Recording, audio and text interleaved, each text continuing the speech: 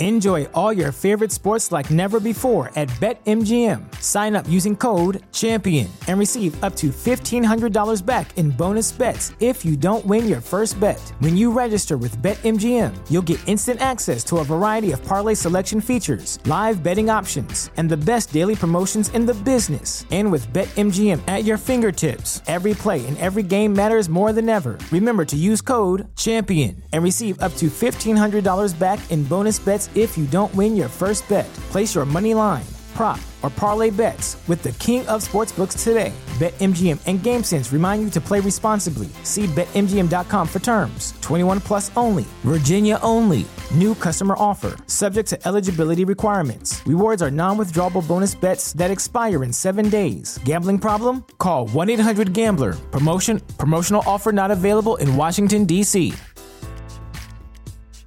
You're listening to a Weeby Geeks Network podcast. Another world, another time, in the age of wonder. There was once a dream. You could only whisper it. Anything more than a whisper, and it would vanish. A battle between good and evil. You don't know the power of the dark side. Where shall I find a new adversary so close to my own level? Try the local sewer. You know of the rebellion against the Empire? The Avengers, Earth's mightiest heroes. Peace means having a bigger stick than the other guy. One of these days, I'm gonna have a stick of my own. I'm Groot. Welcome to the Neverland Podcast. The podcast for lovers of Disney, Pixar, Marvel, and Star Wars. I'm glad you're here to tell us these things. Please welcome your host, Jeremy. I thought he'd be taller. Yeah, I can fly. All it takes is faith. Trust. Well, if it isn't the Star-Spangled Man with a plan, what is your plan today? Up to Neverland!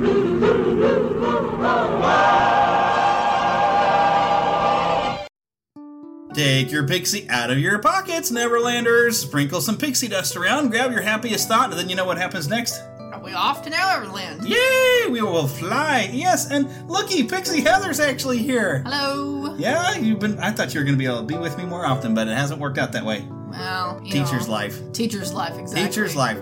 But this is a kind of special sort of episode because this one we're recording it actually on September the 11th, 15 years to the day of the attacks on the World Trade Center and the Pentagon by use of commercial airplanes.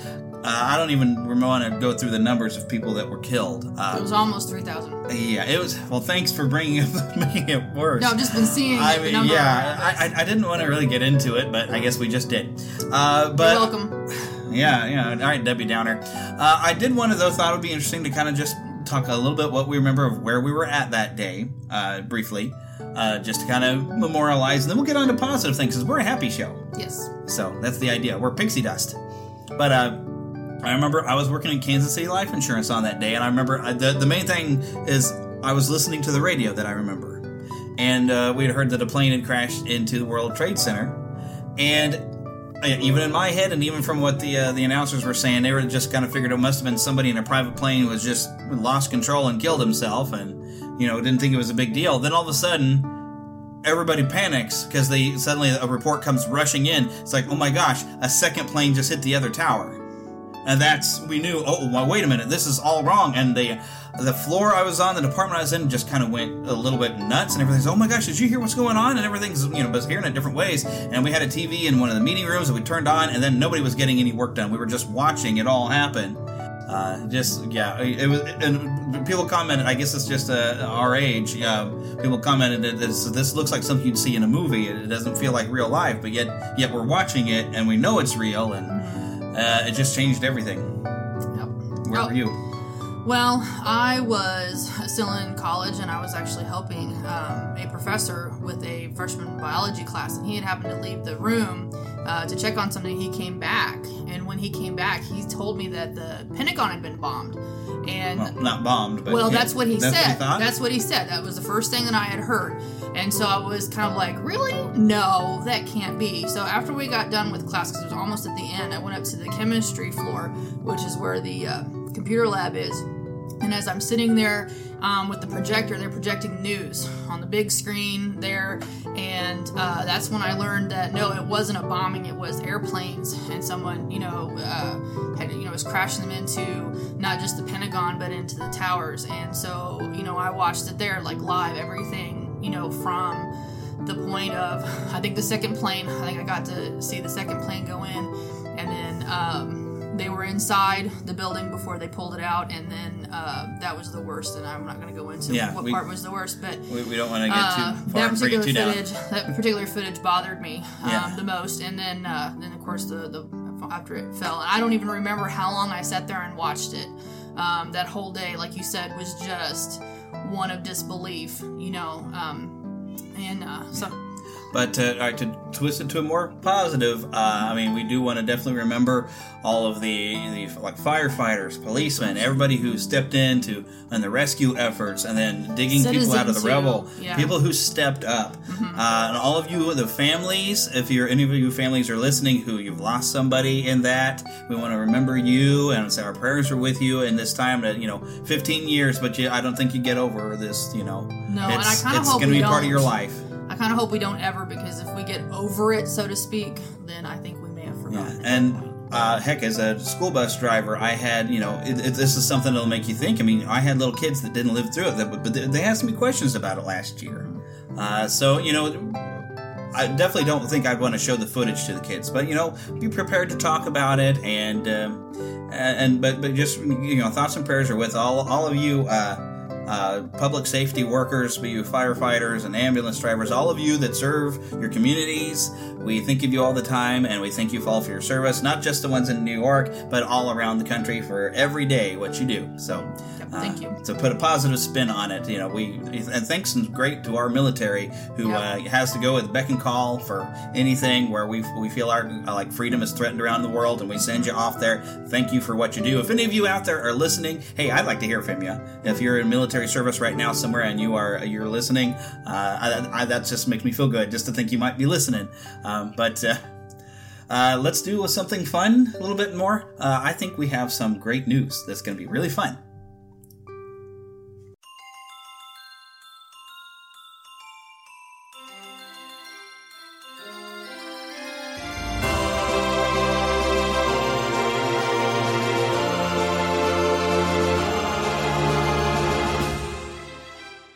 Spanning the Disney and geek universe to bring you the best in comics, toys, movies, and entertainment. This is news from around Neverland. This is Gary Gnu, and the No Gnus is Good Gnu Show. The only TV Gnus program guaranteed to contain no Gnus whatsoever. Neverland news from the Disney parks. Alrighty. We got a lot of park news. Okay, yep. It's Halloween's coming, right? Yes, of course. Well, the parks, of course, get started early. Yep, they do. And we already mentioned last week that Walt Disney World and the Magic Kingdom, they started all their activities. Disneyland started this week. And, one of the first things I saw is they were going to have this, it's a mug. It's a tiki mug, but it's like the Hitchhiking Ghost Head's tiki mug. And lines have been crazy for it. Lost Boy Eric was going in there. If I'd have known he was going, I would have tried to find a way to send him money and say, please get me a mug. Yeah. But I didn't know. Eric went to go check it out. We'll have some audio. Probably we'll be sharing in October when he comes back. I hope he did get to ride everything because the lines were crazy at the Haunted Mansion Holiday. I imagine so, yep. Because the Haunted Mansion Holiday actually has something new. Sally is in the graveyard. Yay! Yeah, I showed you the picture. Why was she ever missing from the graveyard is my question. Well, I believe she was always there at the very end and replaced with the little miniature bride. Okay. That was in Walt Disney World, but that they have the miniature bride. But on the audio that I have, you hear someone telling Jack to hurry back, back. And I thought maybe that was supposed to have been Sally. Now, I don't know. I've never seen it. I never got to ride it this way. But, somebody let me know. But I thought Sally was always kind of there, maybe in miniature form. But now we have, and this is adorable, I've seen some videos, because you know how Jack Skellington, and he's there and plays with the caretaker. Zero is now the dog. And he's wishing everybody a Merry Christmas as they come by, and isn't this wonderful what I've done? Ho, ho, ho, ho! Have you been good? Just a lot of fun stuff. But you go down a little bit, and there's Sally kind of leaning with her hands, and just looking and blinking nicely at him. I was like, oh, how cute. It's too bad they didn't let her, give her, maybe she could sing along with the graveyard, but that's great, getting Sally in there. I love that. There's a lot of other fun stuff going on. around there. Ghost Galaxy is back at Space Mountain. You know what this actually means, though? What? Well, they have been doing Hyperspace Mountain for Star Wars, and it was this really cool thing. Yeah? It's gone now because now it's Ghost Galaxy. Oh no. But I mean, that's cool because Ghost Galaxy is cool. This is basically, Erica's going to try to ride that and bring us some audio with that, but this is where you're going into space and this weird ghostly thing chases you around the entire time. Now to go back to the Star Wars. I don't know. I have not heard any plans to come back to Hyperspace Mountain. I would like to have seen it before it shut down, but you know, we're not going to get anywhere near Disneyland until at least I finish school and get a better job. So I hope at some point they bring it back every once in a while and do it. Maybe have like special Star Wars month, and they do Hyperspace Galaxy. It probably takes a lot to swap it out, but Ghost Galaxy has returned, and it is a popular thing, and so it's very cool that it's there. Maybe one of these days they'll start doing it in Walt Disney World as well. That would be really cool, but I guess they would have to do a few updates and things. There's going to be 17 total nights of Mickey's Halloween Party that's going on until October 31st. So I believe it's mainly going to be like on weekends. Okay. But this is cool. I believe this is the first time Disneyland has done something like this, because they've been doing Mickey's Not So Scary Halloween Party in Walt Disney World, and Disneyland has, I guess, done some things for Halloween, of course. Okay. But now they've got an extra event. You have to pay extra. But the Headless Horseman is going to come running down Main Street. Wow. Which is cool. Which is part of the Frightfully Fun Parade, a brand new parade. Okay. And a brand new fireworks show called Hollywood Screams, or Halloween Screams. Yeah, not Hollywood Screams, but they're close to Hollywood, so Hollywood can scream if they want to. And of course, you get to go trick-or-treating. And one of these days, we gotta go. Yeah, maybe one of these days. Yeah, one of these years, we gotta go, because she's a Halloween person, I'm a Christmas person, so... I like both, but... Well, yeah, I know, but you're a Halloween, let's face it. I like fall. You would have so much fun at this. So, yeah, definitely... And there are some specialty treats at each park, and we'll talk about that in a little bit, but I want to back up on another thing going on in Disneyland. You've never gotten to ride the Twilight Zone Tower of Terror. I've never ridden anything. Yeah, at either park. You wouldn't have ridden it anyway, because... Nope. And up and down, she's not down with it. And I keep telling her, but this is the free coolest fall. thing. I don't do free fall. It's not free fall. It's faster than free fall. That makes it worse. But it's fun. Believe me. Okay, well, I'll take it from you. She doesn't know what she's missed. But okay, so the Tower of Terror is going away in Disneyland, and this is going to become Guardians of the Galaxy. It's not shutting down, though, until January 2nd, but they're doing something special for Halloween during all this. Okay. They're turning the lights out. I see the look of like, are you kidding me? Okay. Well, now, see, I don't know if that means only when you get to the up and down part of the ride, because it's pretty much in darkness except for lightning flashes and they open up the panel. But they're mainly doing it at night, so maybe opening up the panel. But they're doing it as a lights out thing. So does that mean they're not going to show any of the special floors or anything? Someone will ride this and let me know. But I wonder how much lights out it actually is. Mm-hmm. But you get to go up and down in complete darkness now, is the idea. Okay. And this still doesn't encourage me. Yeah, I know. That's what I was thinking. But they're calling it the late checkout. And there's a photo up at the end after you've done it that they have a thing you stand there with your luggage as a late checkout. And I've seen some photos. Jeff Bayham of Mousetalgia and Doom Buggy's podcast has, of course, ridden this thing, and he's posted his photo to Facebook. So, I mean, it would be worth it just for the fun. And as long as you get to see all the fun things along the ride, and then maybe just go up and down in the dark and they don't do the lightning flash or anything, that would still be fun to me. You know, that'd be kind of cool. But you just have to tell me how it is. Well, I'm never going to get to do it. No, I don't know. Somebody tell us. Tell me how it is, because I ain't going on it. She ain't doing it. Nope. Okay. There are... I just grabbed this from the Disney Parks blog, this list of treats. Okay. They're recommending some treats. Okay, so first, since we've been talking Disneyland, they have... Okay, at the Blue Bayou Restaurant, I'm going to read this directly. It says, Mickey's Halloween Party Dining Package. Prix Fix. I don't know what that means, but it looks like Prix Fix. But it's a menu. It's probably something in French or something. Prefix? I don't know. Well, it's Prix. But anyways, but the menu including your choice of a starter, entree, and dessert, in addition to reserved viewing for the new Frightfully Fun Parade. So, apparently you've got like seating and you can watch the parade while you're eating your dinner. That might be fun. In the Cafe Orleans, there's grilled flat iron steak served with roasted garlic mashed potatoes, haricots vert. What's all these weird words? Peppercorn cognac sauce. Yeah, I don't know. Who knows? And then Carnation Cafe has blackened spicy chicken sandwich. Now, blackened, I guess they're burning the dickens out of it. Oh, it's just like, get a little bit of chard. It's not like totally burnt. Yeah. Now, looking at this picture, this at the French Market restaurant, this has got to be what it is. Cookies and cream mousse coffin cake. And we're looking at a picture of it. It's a little cake shaped like a coffin, and it's got icing, and it's got a little Sally head sticking out of it. That's kind of cute. Now, I wonder if they've got like different heads, making fun of it. And but it looks like it's being served in this little plate that has like a little skeleton hand holding it or something. Yeah. So they also have butterscotch beignets. I guess beignets. I have no idea what these are. Over at the Golden Horseshoe, you got ice cream nachos. Ice cream nachos. Just thinking about instead of cheese, you have ice cream, and instead of chips, maybe you'd have like ice cream cone bits, like waffle wafers or something like that. Something that would be good to dip in ice cream. That's what I'm imagining. There's no photo of it, so I'm not sure exactly what that is. But over at the Hungry Bear restaurant, there's a pulled pork dog. So it's basically a hot dog, but it's with pulled pork, I guess. And it's served with a toasted roll, topped with barbecue pulled pork. Oh, it's a hot dog. And see, the pulled pork is on top of the hot dog. Ooh, and citrus slaw. Citrus slaw. Yes, that's interesting. It's the South. You gotta put slaw on your barbecue. Yeah, I guess so. Pickled jalapenos, no. And fresh cilantro. And it looks like, these pickled jalapenos, they look a little charred, like they kind of grilled them a little bit. And then it looks like you get some fries on the side. Apple pie funnel cake. Ooh, yes, apple pie funnel cake. Sign me the heck up. That sounds awesome. And then look at Jolly Holiday Bakery Cafe. There's a Bat Mickey cookie. Pumpkin cheesecake. Oh, yes. Pumpkin muffin. Hello. Chocolate peanut butter whoopie pie. That might be what this picture is of. There's a cute little it looks like a cheesecake. Little cheesecake.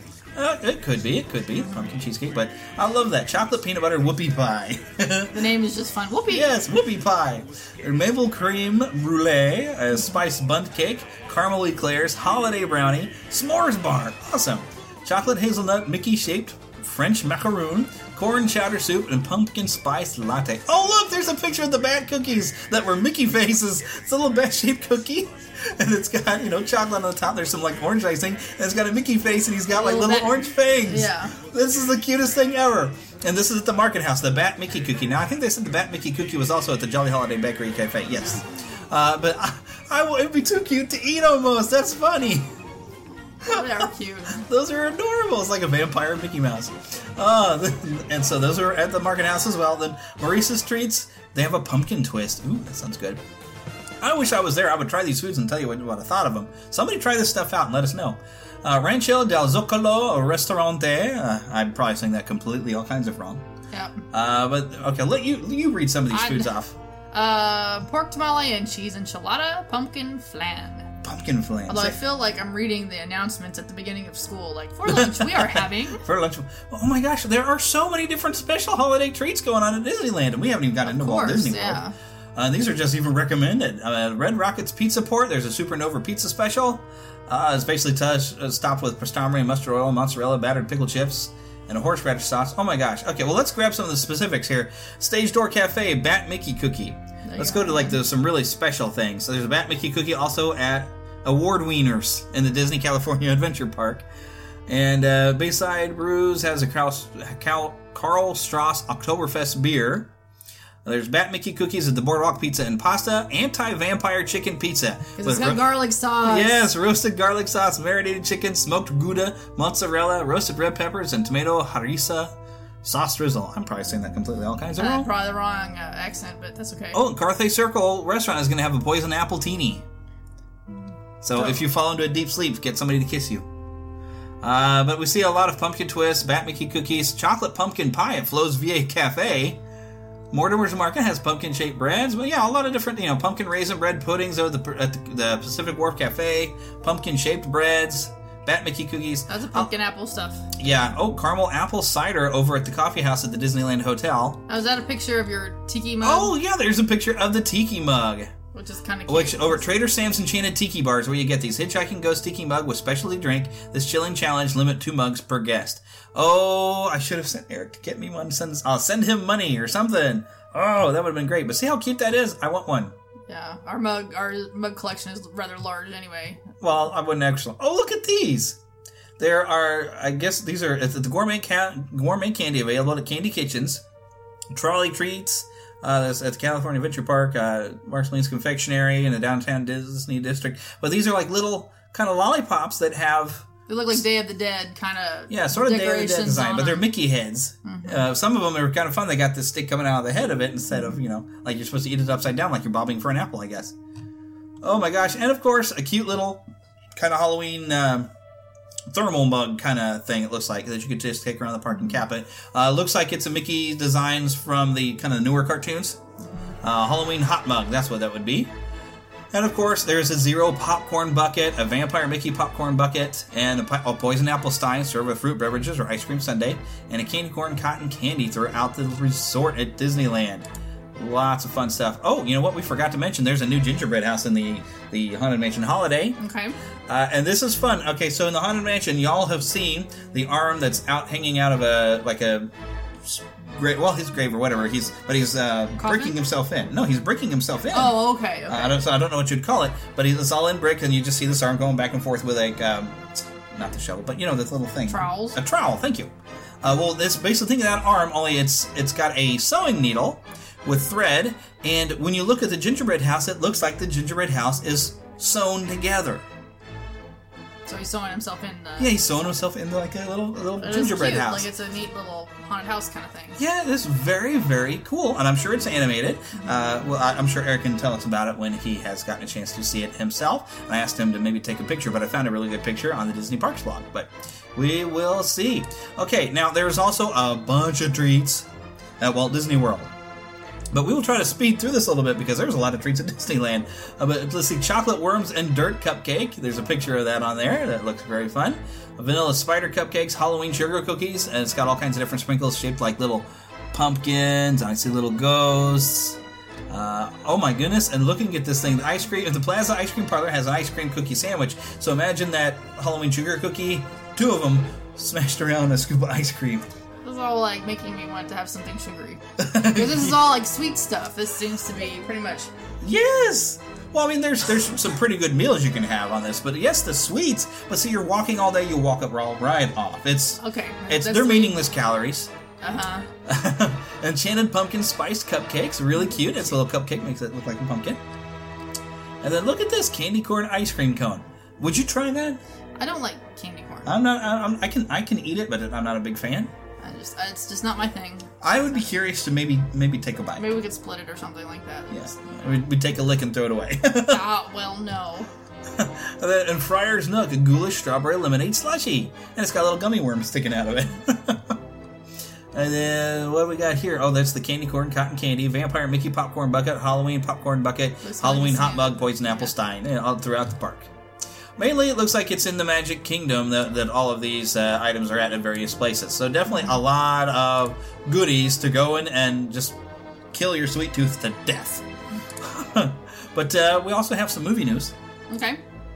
Your attention, please. Disney movie news. Okay. Now, despite it's really not that good a movie, but it's a heck of a lot of fun. Suicide Squad has got a worldwide mark of about $700 million that they're saying it will hit by Monday. That's a lot of money. Wow. I am surprised. Because, it was fun, but it was way too much of a Guardians of the Galaxy wannabe. It was a terrible Joker. But it was fun. And I guess that's really all it takes. If you're having a good time, you tell us, hey, I had fun, Plus, maybe the closest thing to a halfway decent movie DC has had in years. So all the DC comic fans are going ballistic, like, yay, we got one that's actually not horrible. So I guess that's got to be it. But now this is, speaking also on the DC front. All right, now granted, this isn't a movie. This is TV, but Greg Berlanti has confirmed that there's going to be, apparently at least through that first week in October, with the CW shows, they're going to cross over all 4 shows. Now that Supergirl is going to be on CW. Wow. Okay. Yes. So big crossover. But here's the thing that gets me, and I don't know what I think about this. Let's see what you think of this. Okay, so we know Grant Gustin of The Flash and I forgot her name playing Supergirl. They both were on Glee. Okay. And we know Grant Gustin can sing. Did you get to see that episode? She hasn't seen an episode of The Flash, but it's like first season, and they're in a karaoke bar, and Grant Gustin, he's singing, and wow, he's good. Okay. So because they're both talented singers, and they're saying, I've heard people say because they've known each other from Glee, that's why they were such good chemistry together when The Flash popped up on Supergirl. Okay. And it was so much fun with them together that they decided to have a musical episode with those two. Really depends on how they do it. Because you can do a musical and it can be just really bad. Like, this is obviously a musical. Or it can be a musical in the way that you write it kind of works. I don't know. Yeah. See, well, granted, now Buffy, I guess people love they did musical episodes, and they did it just like a musical. Okay. And that could be what this is. I'm afraid to look into it because I'm afraid that this could be disastrous, even if they're good singers. Or could it be that they'll just find a way to inject music in there naturally, like in The Flash? You had, at the karaoke bar and stuff like that. Yeah, I think that would be a safe way to go at Yes. it. Just to test the waters, and then, like, if people really love it, then maybe you can be more blatant about the musical part of it. Like, even the Muppets made the music, they put songs in it, but they made it fit. Like, it was just part of what they were doing, not, we're really going to step out in song, because the CW DC universe has presented itself in a very serious fashion. Now, granted, The Flash and Supergirl are lighter in tone, and they're a bit more fun compared to, like, Arrow and Legends of Tomorrow. If they did a musical version of Arrow, everybody would probably be mad because they would really change the tone. That would be so jarring. Like, it would be so jarring. So different, yeah. Yes, but The Flash and Supergirl may just get away with it. But it makes me nervous that they're going to try it because it's just, we won't be able to take it seriously. I mean, granted, there's a lot of humor kind of on the shows, but there's been some serious stuff happen on The Flash, at least. So this could be good or it could be a disaster. But we'll just look. The season's starting in October, so... And I do expect Rick will probably write us some really good reviews because he did that last year. So if he's got time, then Rick will write some reviews. If you're paying attention to our news page, news.neverlandpodcast.com, I will be writing an article every week for the next 10 weeks because I actually have to write a blog for one of my college classes. And what better way to write than writing for you guys, right? So be keeping an eye on that. And if Rick is busier than he was, so if he doesn't get a chance to write reviews for CW shows, I'll try to write a review at least for some stuff. So we'll get some cool stuff going. Okay, but one last piece. We've talked enough DC, but this was some Marvel news. There was the Russo brothers on their Facebook page, and you can go and like this page. There was it's just labeled rehearsal. But it's a setup for some motion capture, and they're sitting there talking to a guy who's prepared and got all his, stuff for motion capture for everything he does, doing a rehearsal. But you can't really tell who this guy is. There's been speculation that it's Josh Brolin because he's playing Thanos, and Thanos will be completely CG. But we don't know. But it's an interesting picture. I'm sure if you search, you can find it. Go to the Russo Brothers Facebook page where they posted it, but all they did is label this rehearsal. They're supposed to start filming here, I think, in the next month. But it's coming, and this is for Avengers Infinity War, parts 1 and 2. So you have to fill me in on that, because I don't totally understand the Infinity War. Well, okay, in the Marvel Cinematic Universe, there's been the Infinity Stones that have been popping up. Yeah, okay. And we've been slowly building to it okay. all this time. Gotcha. Thanos, who we've seen. Yeah. Guardians of the Galaxy, he was also at the very end of the Avengers. Big blue guy. Big, kind of purple, got a weird chin, and he's big, he's menacing. Yeah. And you did see, was it Ant? No, I guess maybe it was the last Avengers movie, Age of Ultron, where you see him open up a locker and he grabs this big golden glove thing and says, well, I guess I'll have to do it myself. Okay. That's his and it glove, shows the like where there's Gauntlet, like little places for each things. of the stones. Okay. So the Infinity Wars in Marvel comic books was Thanos with the Infinity Gauntlet, and he was capturing all the Infinity Stones. Okay. Massive threat to the entire Marvel universe. So that means we're going to see lots of Marvel people that have been in separate movies together. Big time. Okay. 2 Avengers movies called Infinity Wars that are going to have pretty much everybody, popping up at different times. It's going to be huge. I hope the writers on that are paid well, because that's going to be something to coordinate. But I assume the comics have had something to do. Yes. They have source yes, this material. was this is from source material, just like Civil War had some source material to work from.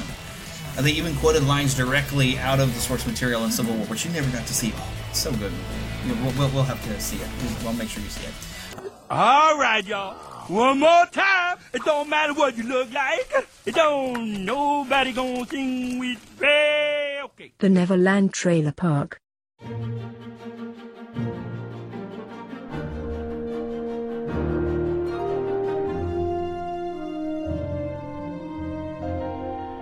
Faster than a speeding bullet.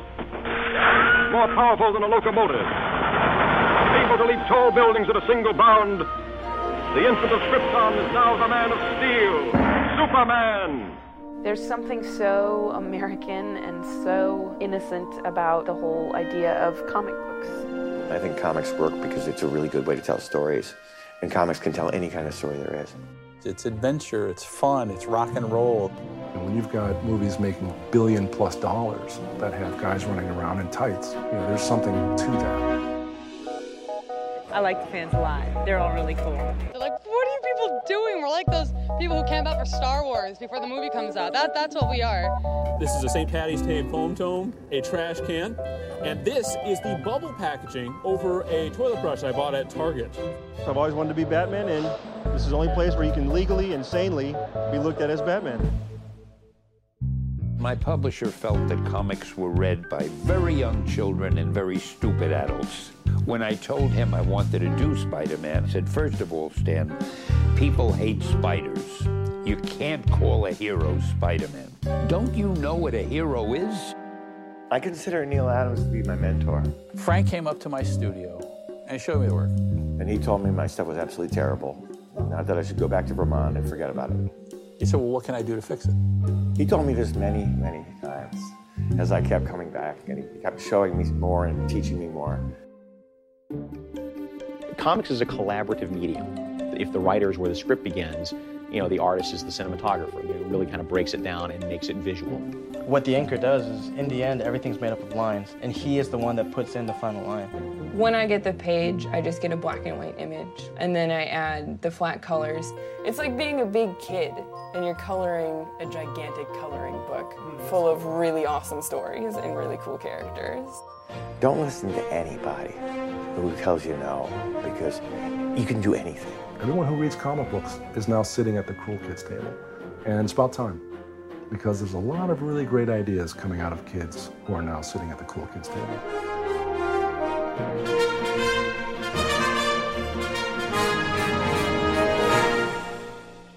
All right, so our trailer park for the week, that is the trailer for Comics Beyond the Comic Book Pages, which is the movie, the documentary, that I'm holding a screening for here in Kansas City. This will be on September the 22nd. You do need to pre-order your tickets, and this may be the last week that tickets will be available. If you go to neverlandpodcast.com, it'll be the light blue highlighted text there. That is the link to go to where you purchase your tickets. You must hurry to get your tickets. We have a pre-sale that goes on, but that's it. There's a pre-sale. You cannot pick it up the day of the show. This is the week. Get them before this Thursday. Hurry quickly or you are going to miss out. This is going to be a fun event. Hurry and get your tickets. Check the show notes. Go to the neverlandpodcast.com website. The front page has been specifically devoted to this screening. So get your tickets. Hurry, quick, before they're all gone.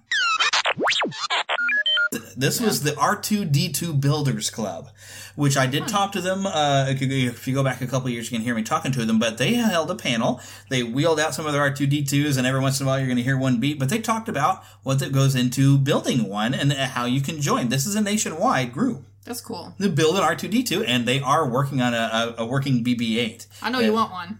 I'd love to build one of these things, but it takes some money. But they talk about some of the more cheaper ways you can do it and what some of the more expensive. You can go as far as you really want to go, and they will even mention that somebody has managed to have a little lightsaber pop out the head. A little panel that opens and closes. I'm sure it depends on how much you want it to do. Like if it's just a statue, it'll be... Yeah, and you can start with the cheapest model and then invest a little bit more money to build different pieces to make it do more and more as you go. But I'm ruining it for you. Okay. Go and let's just listen to it. How about that?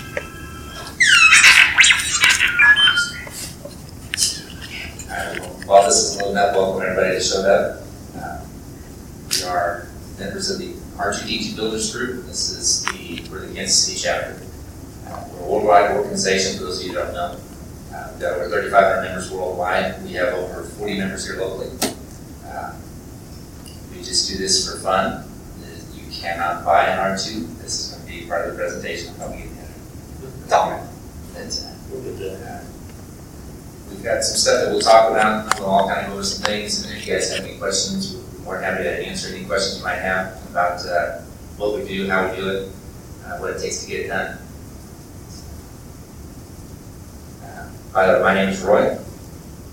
I'm Chris. I'm Kelly. I'm Kevin.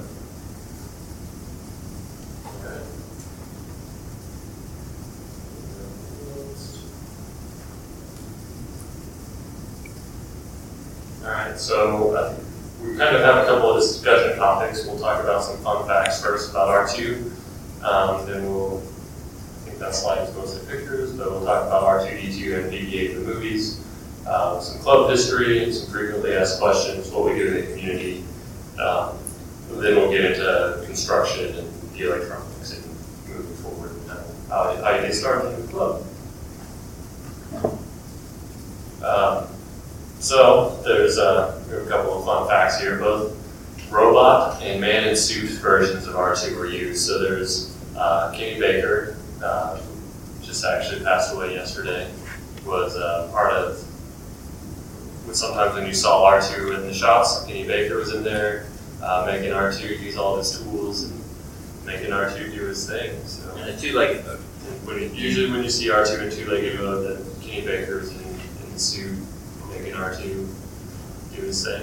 And it's kind of a neat thing too. If you look at him, you'll notice anytime he was in two-legged mode, you'll never see R2 moving and his head moving at the same time, because Kenny had to actually hold on to it and move around, and he couldn't do that and then turn his head at the same time. So he had to stop and then turn the head. So you'll never see the dome moving in two-legged mode while he's actually moving. That's why we have the black armbands or those on R2s for remembering Kenny Baker. You'll see most of, I think all of us have them on there now today. R2 has made some hidden appearances in other films. He's in the most recent reincarnation of Star Trek. The first two, I don't know if they made a cameo yet. But look, so he's in Raiders of the Lost Ark. Close Encounters of the Third Kind. And that's all. Those are the only three that come off the top of my head off right off the bat. Pieces of R2 are also just random things that the builders could get their hands on, right? So the restraining bolt, which I don't think any of us have on our roads. Sure, I got on the black road at our booth, there's a restraining bolt on the black road. Yeah, but that was actually just a camera lens, so they took a camera lens and put it on there and made it a prop that was kind of an iconic thing that would kind of take the restraining bolt off to get the message to display. So the hall projectors are lights from like a passenger airplane. The Victor. Yeah. So there's actually parts, other machines that all were just combined together to make R2. So it's kind of an interesting little hodgepodge of other parts. It's a bit of a robot stew. Yeah.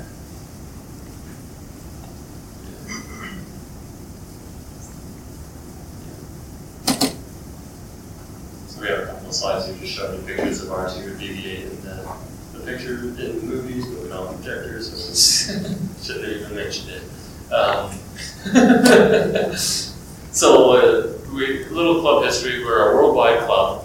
We have over 5,000 members. It's growing all the time, so that number might not be accurate. We were founded in 1999, and we communicate primarily online at www.astronite.net. It's a forum where we communicate. A lot of information's on there. It's almost overwhelming. So that's how we recommend you go to that website. That's how you get started. Just start reading up. Our local information, you can reach us at www.kcr2.com. We have over a dozen members who are active. We have about 40 members in our Facebook private club that who are actively looking and reading. And like you said, the Astronite site is overloaded with information. You're going to spend a couple of months, 2 to 3 months, probably reading, doing a lot of research, trying to figure out where you want to go, how you want to start, to how you want to finish with your build. You kind of determining what you want to end up with, it will determine the path you go down for your build, how to do it. They're not all the same. Every droid, in fact, every droid that we have here is different. They're all built different, they're all designed different, they all run differently. Some may have the same parts as others, or the same drive systems, same frames, but they're all different. So just depending on how you want to end up will determine which way you need to go with your build. So you have to do a lot of reading online to determine where to start and which way to go. So some of the usual facts that we get a tendency to be asked is, are your droids the same ones that are in the movies? Ours are a 1x1 replica of the movie droids. So when you look at R2-D2 here, we've got the exact blueprint, so that shows us, and we're able to copy and make it look exactly the same. No, it's not the exact ones in the movie, but pretty dang close. Actually, for the most part, ours work better.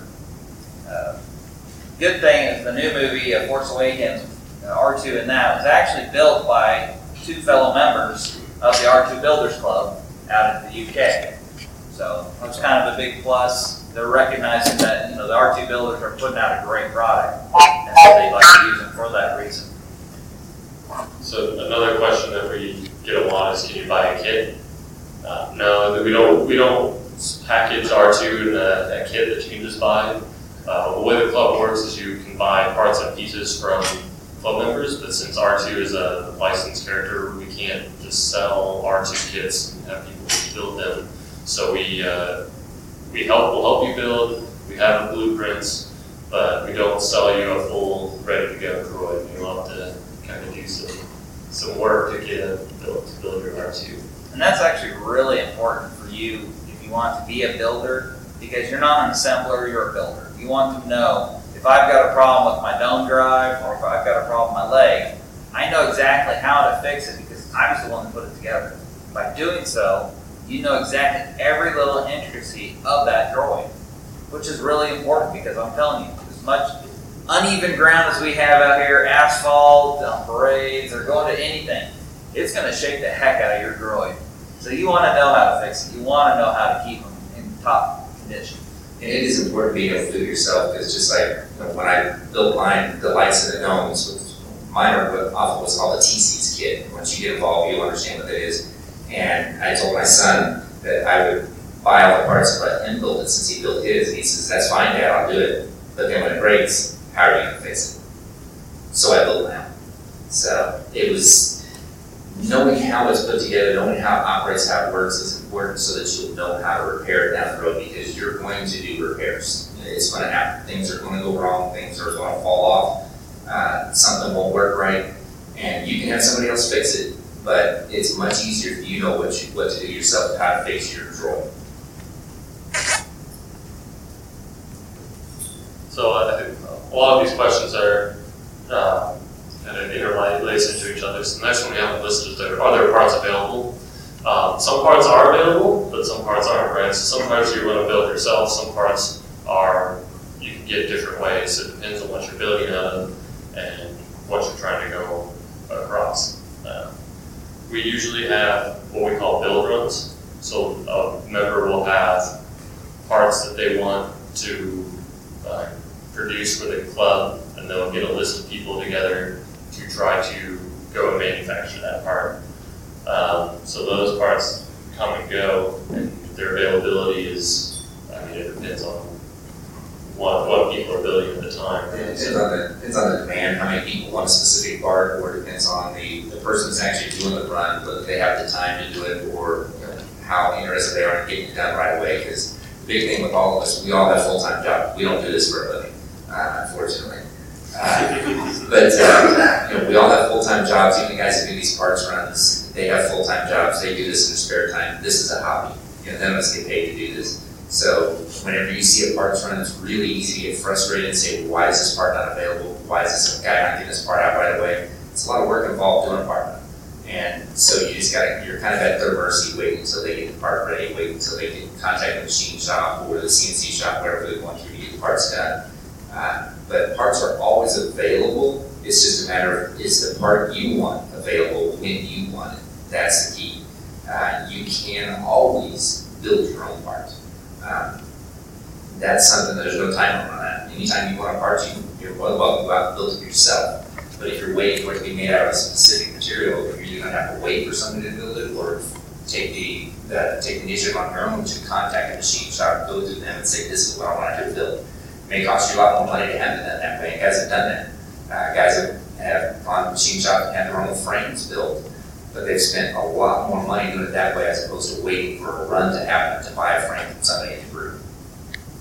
might add on the note of building your own parts. That's actually getting a lot easier these days with the advent of modern maker spaces, where just about anyone in a reasonably sized town can get hold of a workshop with all the, example, woodworking tools. We've got a lot of wood-based R2 units and CNC mills and 3D printers. It's getting easier and easier to fabricate your own stuff, even if you don't have a lot of mechanical experience. You can still get access to the information and the tools that you need. So we're seeing a real renaissance right now in the builder groups, especially with people going out and making their own stuff.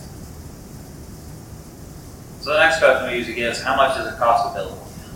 That's everyone's favorite little question. That's really important. It's not like R2 disappears. It really has a lot of variance to it, but on average, we've heard the lowest be right around $1,500. So if you want motors and lights and making rooms, right, all the way up to $40,000. You can get crazy with this. So it makes a pretty huge difference there. And again, it's all varies on your materials used, what's available, how much work you do on your own. You'd be surprised how much money you save just by making your own stuff. And what you want it to do at the end. There again goes back to what's your end product.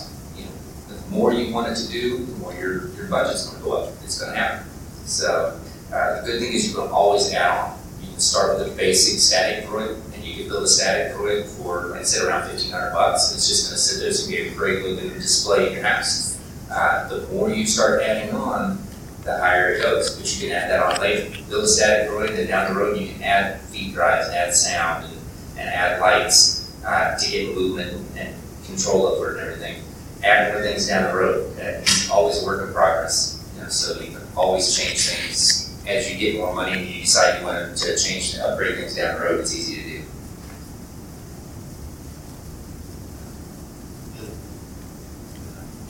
How long does it take to build one? More than a weekend.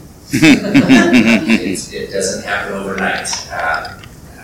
I spent a little over a year on my droid down here. A lot of the parts are built myself, and I have to give a lot of credit of that to my son sitting back there too. Because his droid, he spent over 4 years working on his. He was 3 years into his build when I started my build. Having an absolute duplicate sitting next to you makes it very easy to go, I can build this, I'll be back. Made it very easy.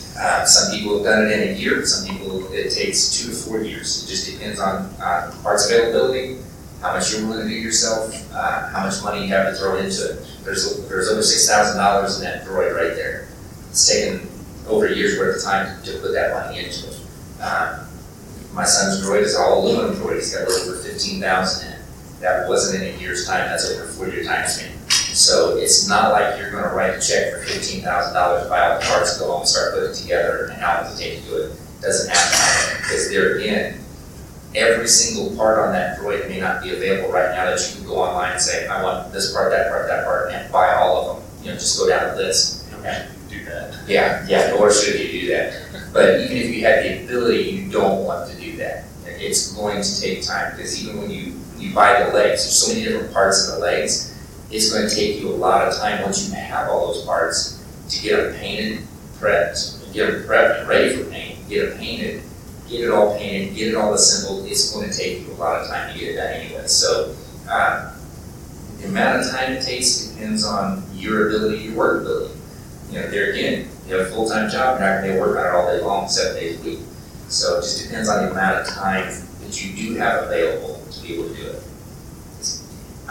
What can yours do? I mean, can you walk around for us? Yeah, mine has drive capability, so driving around, the dome turns, and he has the lights and sounds. The only one other function I have on mine that I don't think anybody else here has is that you have some blue LEDs that will light up by the remote. Cool. How well you can see them there, because they don't come on that great with the lights on. But yeah, he does, his dome spins, he's got all the sound, and he does drive. Not that he doesn't do as well on carpet, Kevin's does better on carpet than mine does. His does the same thing, lights, sound, drive around, the dome turning. I think all of ours here, that's pretty much all any of us has, except for Chris Rice. His actually has all the bells and whistles. His panels open and close off the remote. His utility arms open and close. He has a fire extinguisher. He has a secret weapon coming next year. Leave it at that. And but eventually they're getting his add-ons. You know, the utility arms on ours. I've actually at Planet Comic-Con last year, right before it, I actually upgraded to aluminum arms. So now mine are going to open and close. It's just a matter of getting it done. So it's something I am going to add on. So he will do one. All right. We'll come back to some more questions here shortly. We're going to continue on the presentation and talk more about what we do, constructions, and then I know that'll probably leave you with lots more questions, maybe a few answers in the meantime. In the community, we actually are quite active. We do anywhere from 1 to, what's the most we've got, 6? 6 activities? 6 activities or 6 events in a month. So every month we usually have something going on, so we're quite active in the group. One of the big ones we just had just a month and a half ago was Maker's Fair at Union Station. So if you came down there, you probably saw our droids. Planet Comic-Con, which was in May. Great turnout. We had quite a few droids, plus we had some of the guys from St. Louis that brought their droids down as well. So we had a great turnout. Of course, today, Kansas City Comic-Con. We do a lot of nonprofit charity events as well. We tend to try to go out to the Ronald McDonald House, see the kids there and the families. We go to Children's Mercy Hospital to visit and see the kids. We do a lot of, we get requests for robotics clubs, library read days. We're going to Ozanam in October. I'll get you that information on it. You guys can get for it. I want to say it's October 22nd. We went out to Ozanam to make an appearance out there with for the kids. Just whatever we can do. We actually did I went to it was a gala, a fundraising gala. Took a droid out there. Got a call and said, hey, come out, bring your droid out and make an appearance. So we go all over. We're constantly out in the community somewhere doing some sort of charity event. Yeah, we've been to a lot of things. Legoland, the Royal Stadium, Kay's, Kay Stadium there with the basketball team. We've been to a lot of things in the Kansas City area. And like I said, we're very active. With about 12 active droids, we can do quite a bit. And we're growing, so it gives us even more opportunities. And that's if you go on the KCR2.com website, there's a place on there to request an appearance request. Absolutely get on there, and if you have an event you'd like us to come to, get on there and put in a request. We will do whatever you can to accommodate. All right. So what materials? We're moving right along, I guess. Are used when you're building R2. So we have 3 main materials that most people use. We've got wood. We'll start with the cheapest and most expensive: styrene, wood, and aluminum. Some people go to use different materials, so like fiberglass, PVC. Some people even use steel in their feet. So it really depends what you have access to. Some people even used unconventional materials like Legos. Someone's built an entire droid completely out of Legos. That looks really cool. Paper mache, etc. Which is 3D printing, ABS, PLA, a lot of different types. That whole BBA dome is completely 3D. The sphere is completely 3D printed. My R5 dome here has some 3D printed pieces on it that I need to fix, but it's mostly made out of styrene. So it's just plastic, super light. And I made parts of it myself, and other builders have done a lot of work on that as well. So I mean, you can build with just about anything, but the 3 primarily used materials are styrene, wood, and aluminum. So when it comes to electronics are always my favorite. That is my little area that I love to work with. Same with him, he does too. That's kind of our thing. But when it comes to movement, there's a lot of different ways to get them to move. Some of us have actually used Razor scooters. You guys remember those with the electric motors? Your kids could ride on them. Well, they always break, be it the motherboard's on, go bad or something. but the motors are always good on those things. So we tend to repurpose those, and those are driving some of our units here today. We've got others that use wheelchair units that are high geared, high torque, so they can actually drive the heavier droids. So those are actually pretty neat ones. There's some other ones. We've got new ones that are brushless motors that somebody's doing now. So it's a lot easier, a little less wear. Actually pretty neat on those. Those are usually the two main types. Usually the scooters and wheelchairs. LEDs, we've got a lot of lighting on ours. You can see on between the front Logics, rear Logics. Some guys have lights in their hall projectors. Others have little decorative lighting throughout their R2. On his, he's got the blue lights that surround the legs and different areas like that. If you look up at our at our booth, we've also got one that's got the red. It's got the red lights interior, just to give you an idea what it looks inside.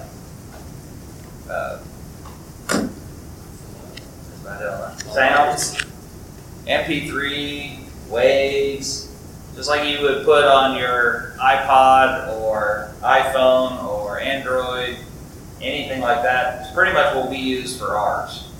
We use an Arduino. Most of us use our Arduino to control our MP3 players, and it'll actually play through the speakers. So all the sounds you're hearing from R2 is coming by control of the Arduino through an MP3 player, and then usually through an amplifier of some type, and then to the speakers. You can make that as simple as using your smartphone and a Bluetooth speaker and activate the sound through your phone, and it goes to the speaker. It can be as simple as that. Whatever you can come up with.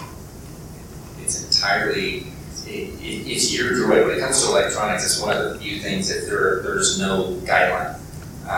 There's no set, but it has to look this way, it has to work this way. You do it any way you want to do it. It's entirely up to you. But we also have, there's a whole bunch of material in the club, but if you don't know what you want to do, people will help you show you what they've done, and you can build it that way. Absolutely. Copy something too. No one's gonna. Yeah, That's a good thing. We're such a tight knit group that nobody here would be upset by any means if you said, "Hey, I want to copy exactly what you did. How did you do it?" You'll be able to get that information from any one of us, or you'll be able to find it online of what we did and follow exactly what we did the same way. And a lot of times that's a really smart way to do it, because you're doing what we've done is something that has been done for years. So we're following a tried and tested method of doing something to make it work, and it works every time. And because we've been on operation for so many years, so many people have done it for so long, we all just know this is how it works. So you just follow what everybody else has done, and it works perfect. And if you do have an issue, more than likely, because so many people are doing it and have been doing it for such a long period of time, somebody's run into the issue you're having, and we'll be able to tell you, "Oh, yep, I've done that. Here's how to fix it. It's a simple fix. This is what you got to do." It's very easy. So some people take it so we talked about movement, we talked about lighting, we talked about sounds. Some people take it another level, like Chris. He has you can make all the panels move, you can have the top panels come up. We like to say that if you've seen it done in a movie, we've done it in our club, except for fly. Or if you've seen it in your mind, it's somebody, if you have the idea, somebody's probably got it on their droid somewhere. Yeah, so that includes, so we have really creative and scary people in our club. Yeah. That includes buzzsaws, zappers, lightsaber launchers, you name it. yeah, it's been done. It's crazy. 3-2-3. Oh yeah. We'll go from 3 legs to 2 legs. The center leg will retract up in, and it'll go to 2-legged mode, and then come back down. You name it. If you can think of it, it's probably already been done. If not, be the first. Do it. Let us see it. All right. So moving forward is what we'll talk about next. How do you get into this? What do you need to do? So we already mentioned you need to go to astromech.net, www.astromech.net. That's our worldwide club. All the information will be there. It's kind of overwhelming, but stick with it. You'll get there too. Research. Just, we can't hit that part enough.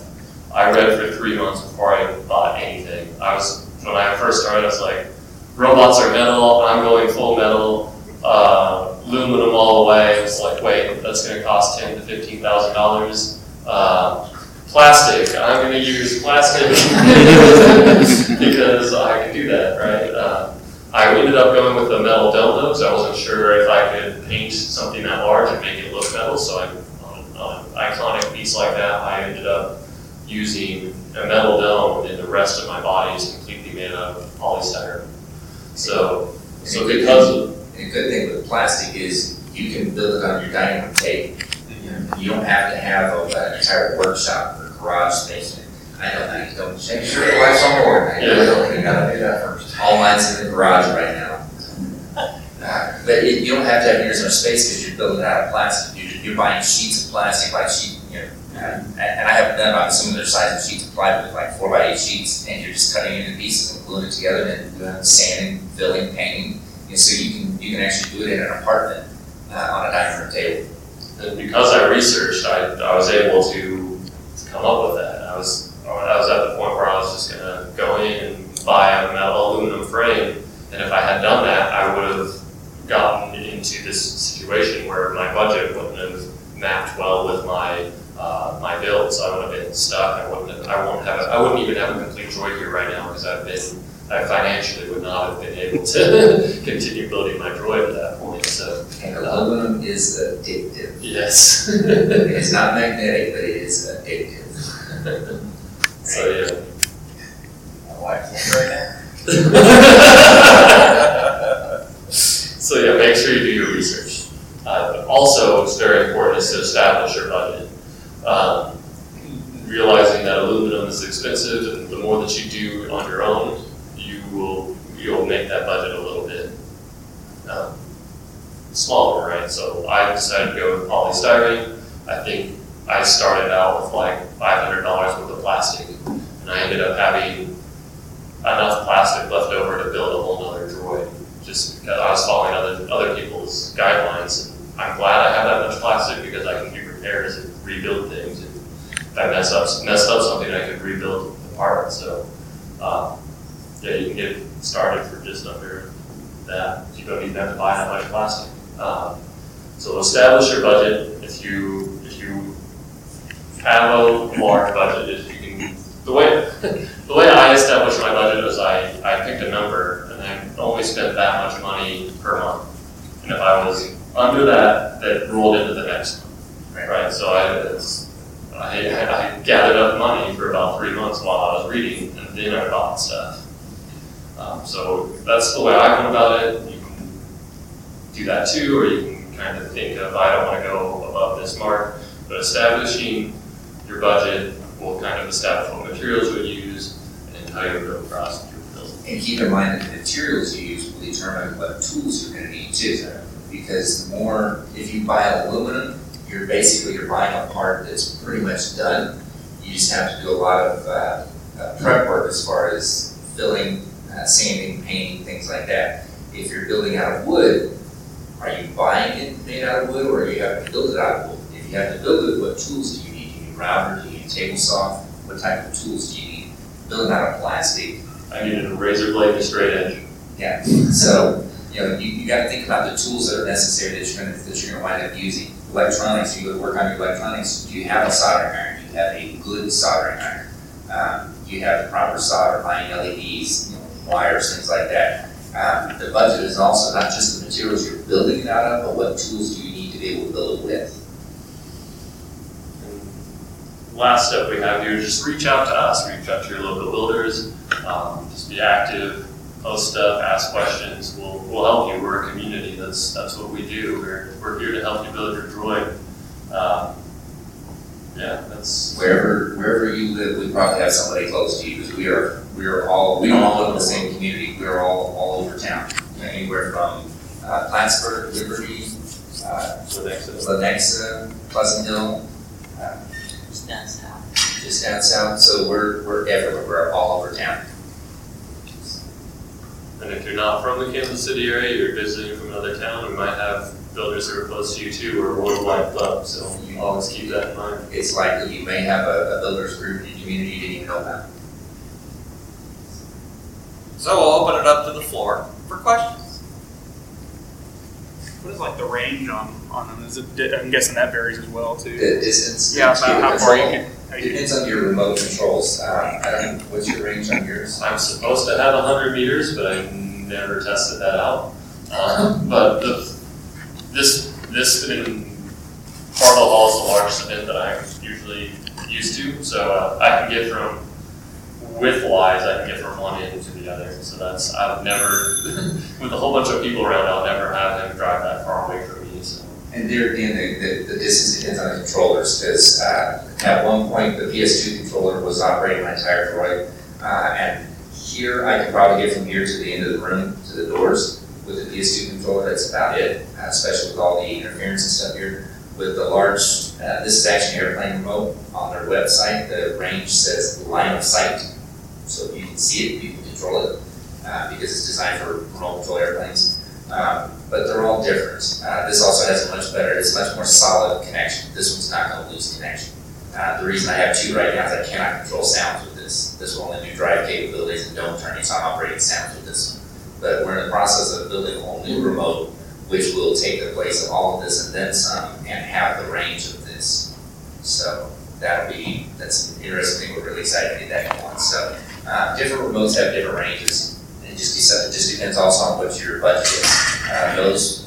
You say you pay $5. I paid 10 for this. $10. The PlayStation 3 navigation controllers. The PS2 controller setup, you can buy a PS2 setup it's a wireless PS2 setup with the receiver online for $10. Yeah. This airplane remote, I bought it on eBay for $50. Came with a receiver. So it just depends on what you want the capabilities to do, and what kind of budget you have for remotes also for the controls. Yes, sir. Has anyone ever put artificial intelligence in one of the droids? There's some guys that have done what autonomous, I'm saying it the right way, autonomous droids where they're actually fully automatic. They turn them on and they will drive around. They have sensors and things like that. You won't see those places like this. When you're talking about a droid, this one's 70 pounds, 90 pounds with battery. Mine's over 150. When you get an all-aluminum droid, you're looking at 200 pounds plus. You get a 200-pound piece of aluminum or a piece of metal moving around, you don't want it to run into you. They can do some damage, because if the sensors are looking up this way and you get a child that's under that sensor and it's not going to see it, that's a dangerous thing to have happen. So most people that have the autonomous ones, they are out there, but you're very rarely going to see them out in public. Our dogs would go crazy. Absolutely, ours, believe me, ours do. And your mind is your only limitation. Hasbro came out with a 16-inch voice-activated interactive R2-D2. There's one at our booth. I have one at our booth that I bought, and I tore all the guts out of it and put all new electronics in it, and it's completely remote controlled with a PS2 controller, and it does everything this guy does. It's all the same things. And I've probably got less than $100 in it right now. So it's your mind is your only limitation. You can do whatever you want to do. It's shaking her head no. Well, she's in, because to be honest with you, I bought mine almost 2 years ago, and I bought it on eBay, and I paid $40 for the droid. You can't find one on eBay for less than about $100 right now. They've gotten outrageous, and that's if it's broken. It's going to be broken. It's going to be in really bad shape, and you're not going to have all the parts. If you want one that's in decent shape, you're probably looking at $175 to $200 for one. They're outrageous. They're pretty proud of them now. Yeah. Any other questions? Yes, sir. How fast can you run? I think you're radar guy now. Kevin has the speed because he's got the less weight. The lighter it weighs, the faster it goes, because there's not as much strain on motors. If I get mine on the hard surface up there, I can, when I'm driving it at full speed, I can't keep up with it walking. I can run and keep up with it, but I can't keep up with it walking. So I've had times where I've had one fast enough that I would go to turn and I was a little concerned that he was going to tip over. So it depends on your motors, depends on your batteries, what voltage you have it set at. Kevin's set at 12 volts. He's running at 12 volts with a very light droid, and he can outrun mine who's running 18 volts. But it's a much heavier droid, and he'll outrun you. Any other questions? You talked about worried about it tipping over. What's the center of gravity on it, and how easy is it to tip one over? Oh, if you look at him, I mean, you see how tall he is, okay, and you see where his legs are centered. So, yeah, it's very top heavy.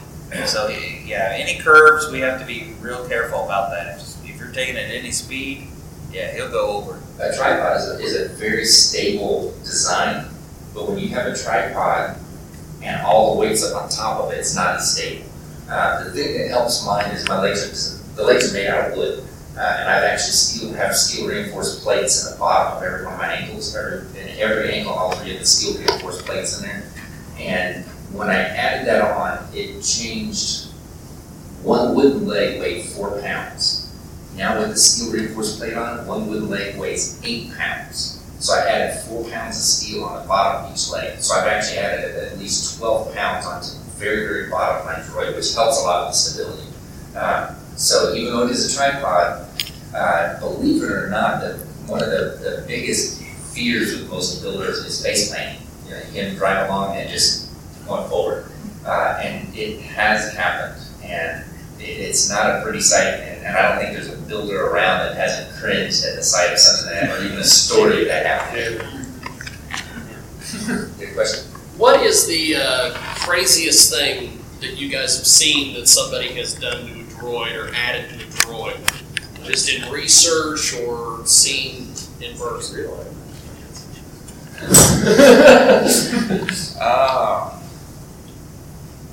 That's a great question. I can imagine somebody getting like the disco Star Wars music, programming that in there, and have it programmed with a little dance to do to play part of the music. That would actually be really fun to do. So they do that with the panels. So they'll do like the wave, and different panels will open up, and it'll react to that. That'd be fun. It's like Saturday Night Fever music or something on his where he does dance stuff, and it goes. But there's some really neat droids out there. They've got the one with the crystals, the Oh yeah, the $1 million droid. yeah, the $1 million droid. Yeah, there's a couple in Los Angeles that they're building. It's the Miyamoto's. They're building, or his wife is building, what they call a $1 million droid, and she's actually taking these crystals. Yeah, those crystals that were yeah. And she's gluing them on to the every outer surface. And she's doing robotic everything.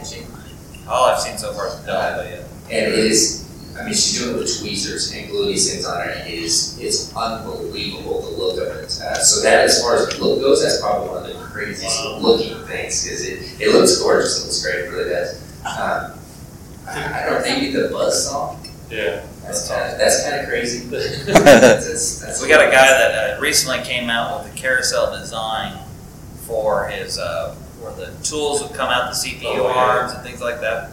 He's actually got a carousel built in there. It's got 3 tools in each one, and it spins around, lowers out one tool, it can up and down, spin around, and then come back in, turn, drop out another tool. So that's actually pretty neat. That was actually a little more programming and design work on that one. And not a huge thing, but Will Miyamoto, when he built his daughter was very little, he had his dome on a hinge, where his dome would just hinge back, and his daughter would get inside and ride around. It was still fully remote controlled, but it was basically like a stroller. And she would sit, they would do parades at events and stuff, and she would be inside the droid with the dome hinged back, and he used to just drive the droid along. So it's kind of cool. But they also have Hello Kitty and yeah, there's got a Minion droid, we got a Boba Fett droid, Fat droid, and there's people that are doing them actually. In fact, the Minion droid, the Minion, I don't know what the other one is. They're actually 2/3 scale, so they're not full size like this. We're 1:1 scale. They're a 2/3 scale, and it's one of the most hilarious pictures on our site. You'll see the guy. He actually, when he transports his droids, he puts them in, because they're only 2/3 scale, he puts them in the back seat of his car and seatbelts them in. And it is hilarious when you see these 2 droids just sitting in the back of the car, seatbelted in. Actually, you recently showed the same picture of them at going to a convention. They had their seats folded down. They had 5 of them. They were all lined up in the car, standing straight up, and they're just all 5 of them just lined up. It was pretty neat. Any other questions? Did you have a question? Oh, I was going to ask, is the body hollow inside? And then to a point, yeah, depending on the amount of stuff that you have in it. If you do a 3-2-3, yeah, there is space available inside unless you do a 3-2-3. If you do a 3-2-3, there's not enough space. Yeah. There But is, you're looking for space. There's enough space with this much left over. What's a 3-2-3? When you go from, these are all 3-legged droids. When you go to a 2-legged, where the center leg will actually retract up inside the droid, and instead of the side leg coming back, they will actually come down further straight down the sides. Well, it's, I don't know how well you can see it on here, but yeah, that's a 2-legged droid. Okay. When you do that, because that center leg retracts up inside, that takes up all the space, and you're actually trying to find space to be able to put batteries in it. It is so packed in there. Yeah. But we can show you on ours too. When we're done here, we'll open them up and let you see inside of them. There is space in there, but not a lot. And it all depends on how your setup is, where you put your electronics boards, where you put your speakers, where you put your batteries, how big your batteries are, how many batteries you have. Kevin has 1, I have 3. So it depends on what all you have in your droid. The more options you add to your droid, the more it's going to take up space inside, because whatever you add on, you have to put it in there somewhere. And it all has to be inside the body, inside that 18.5 inch or 18.25 inch diameter. It all has to fit inside there. If you come into the booth and see the red one that's on the table right now, that one's set up where it can do 2-3-2. So you can see the interior wise how much room there really isn't. And I don't have any of the mechanical stuff in there yet to even do that, so that'll take up even more space. You said, yeah. Well, further in.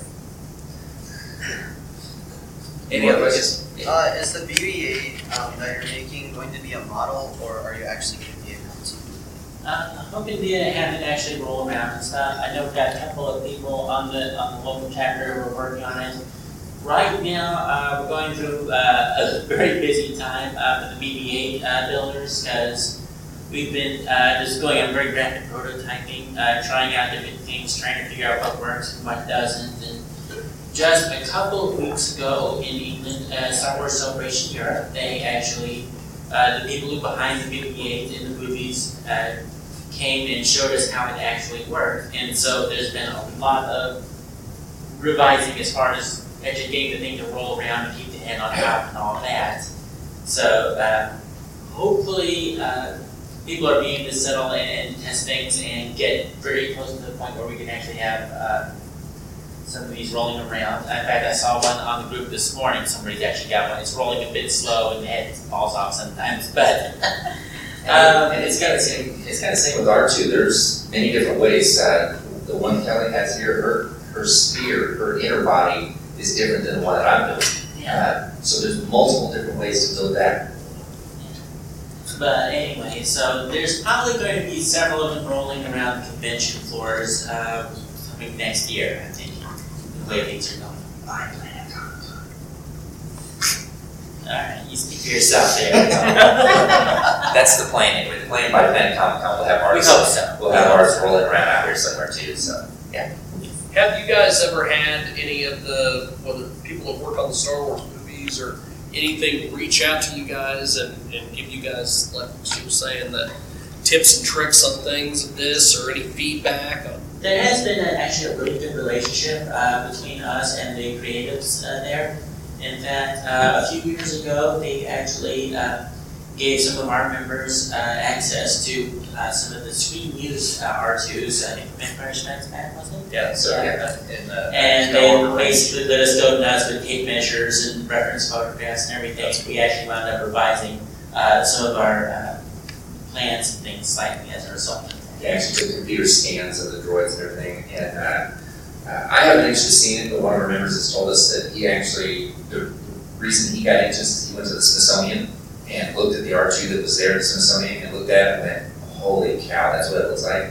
And he said it looks absolutely awful. And that's when he said, I can build it better than that, make it look better. So he went home and he built one. Fiberglass one. Yeah, and it's because what they did back in 1977 or 76 when they filmed the movie, it just had to look good on screen, which means from me to you, it looked good on a huge screen. It wasn't high def, it wasn't HD, it wasn't any of that stuff. So, yeah, it just had to look good from that far away. Our droids look tremendously better aesthetically and work tremendously better mechanically than what anything they built, and we're at a fraction of the cost. But there again, they were also trying to just shoot a movie. They were trying to get it done. We've had a good relationship with Lucasfilms. They allow us to do anything we want as long as we don't make money. Because there again, just like we were talking about the events earlier, we were more than happy to do events all over town. Do lots of different things as long as we don't make money. And things like, when I mentioned events earlier, very, very rarely, and it's almost never happens that you'll see us do a wedding, birthday party. You can't hire us to do things like that. That doesn't happen. Because we're all going to get in big trouble. Lucasfilm, who now is owned by Disney, which is much bigger than Lucasfilm, is going to throw a fit. So we have to be careful. Weddings are one, I've done a couple of weddings actually. You just can't charge for them, is the thing. It has to be very careful with it. So,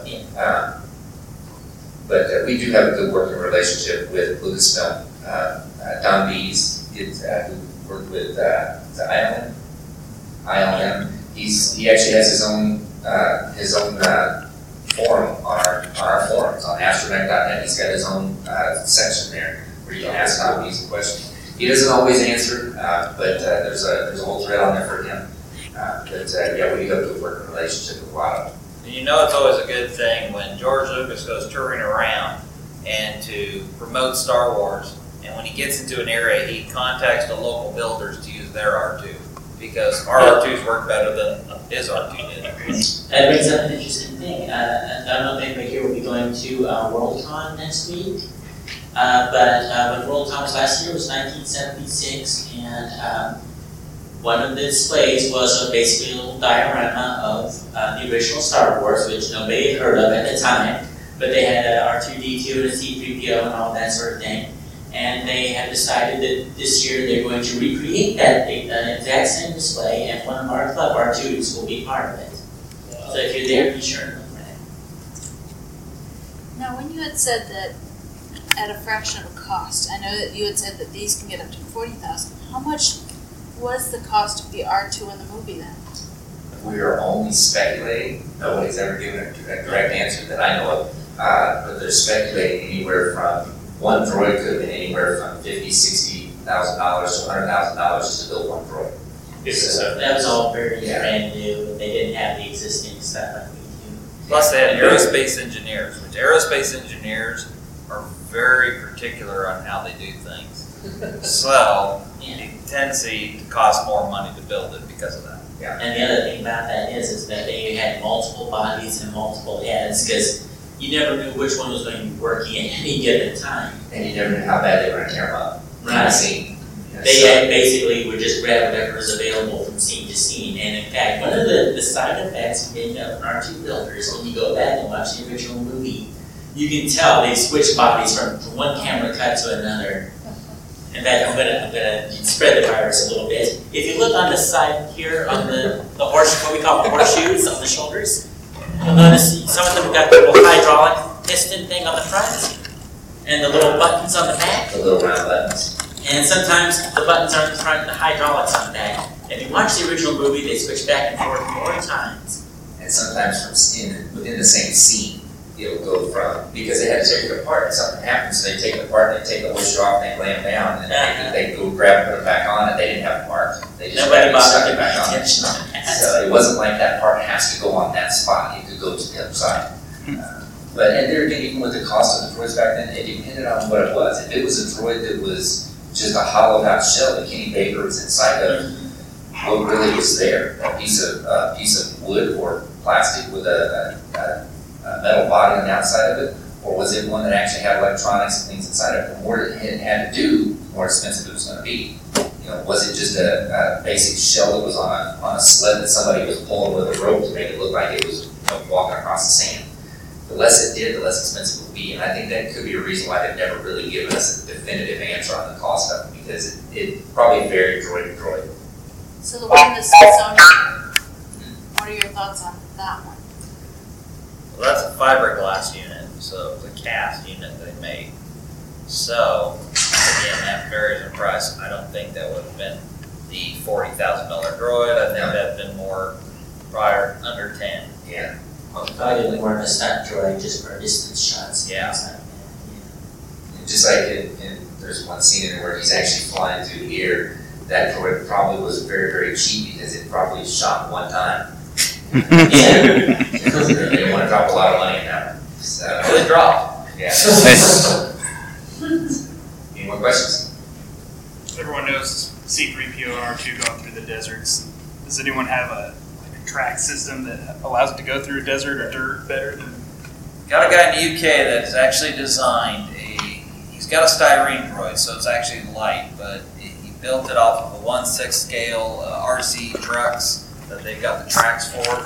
He built that and put that on his. So yeah, that thing rolls pretty dang good on any surface. Some of the guys that I've actually seen where they have and usually it's with the NPC loaders, which are actually wheelchair loaders, they can actually drive on grass, which is crazy. And so I wouldn't even attempt that, because if you're driving on grass, you're talking about, because you're going to start thinking about things, you're going to get grass, dirt, whatever, up inside the wheels, possibly inside the motors. That's one of those that's like, more questions? You guys mentioned that someone had done something with a lightsaber launcher. Right. How the heck did they put that together? I know a guy who said that the way he did it was he kind of modeled it off of like G.I. Joe's, missile launchers. So it's basically just a piece of plastic with a spring on it. Spring. But he also said he probably put a hole in the ceiling the first couple of times he shot. It takes a little bit of time. And you have to have your panels on. You don't have to be able to open and close. So I have a panel where the panel opens up by the remote, and then you hit the button for it to fire it out. There's a YouTube video that I saw one time of a guy doing it. He was testing it, and he put it in there, and his first test on it, because obviously he shoots out the way he's sitting, he's going to shoot backwards. And he shot it, and it went farther than this room is long. And as soon as he hit it, he was like, okay, let's tone it back. So it's a lot of testing. Try what it does and test it, and then cut it back some. So. And use a foam rubber lightsaber, not a metal one. Absolutely. Any questions? So does anybody in the group actually have a C-3PO costume and walks around with their remote? And Not with the remote. It's 3POs are a one-size-fits-no-one costume. And you can't see out of it. You're looking through straws, and you have no mobility. So you pass the remote to somebody else and say, walk it with me. Yeah, so usually I have a friend who has a 3PO costume. He's since moved to Georgia. But usually R2's his scene. I got Black Dog, so he can barely see, so he just looks at R2, and I control R2, and he follows R2 where he needs to go. Last question here.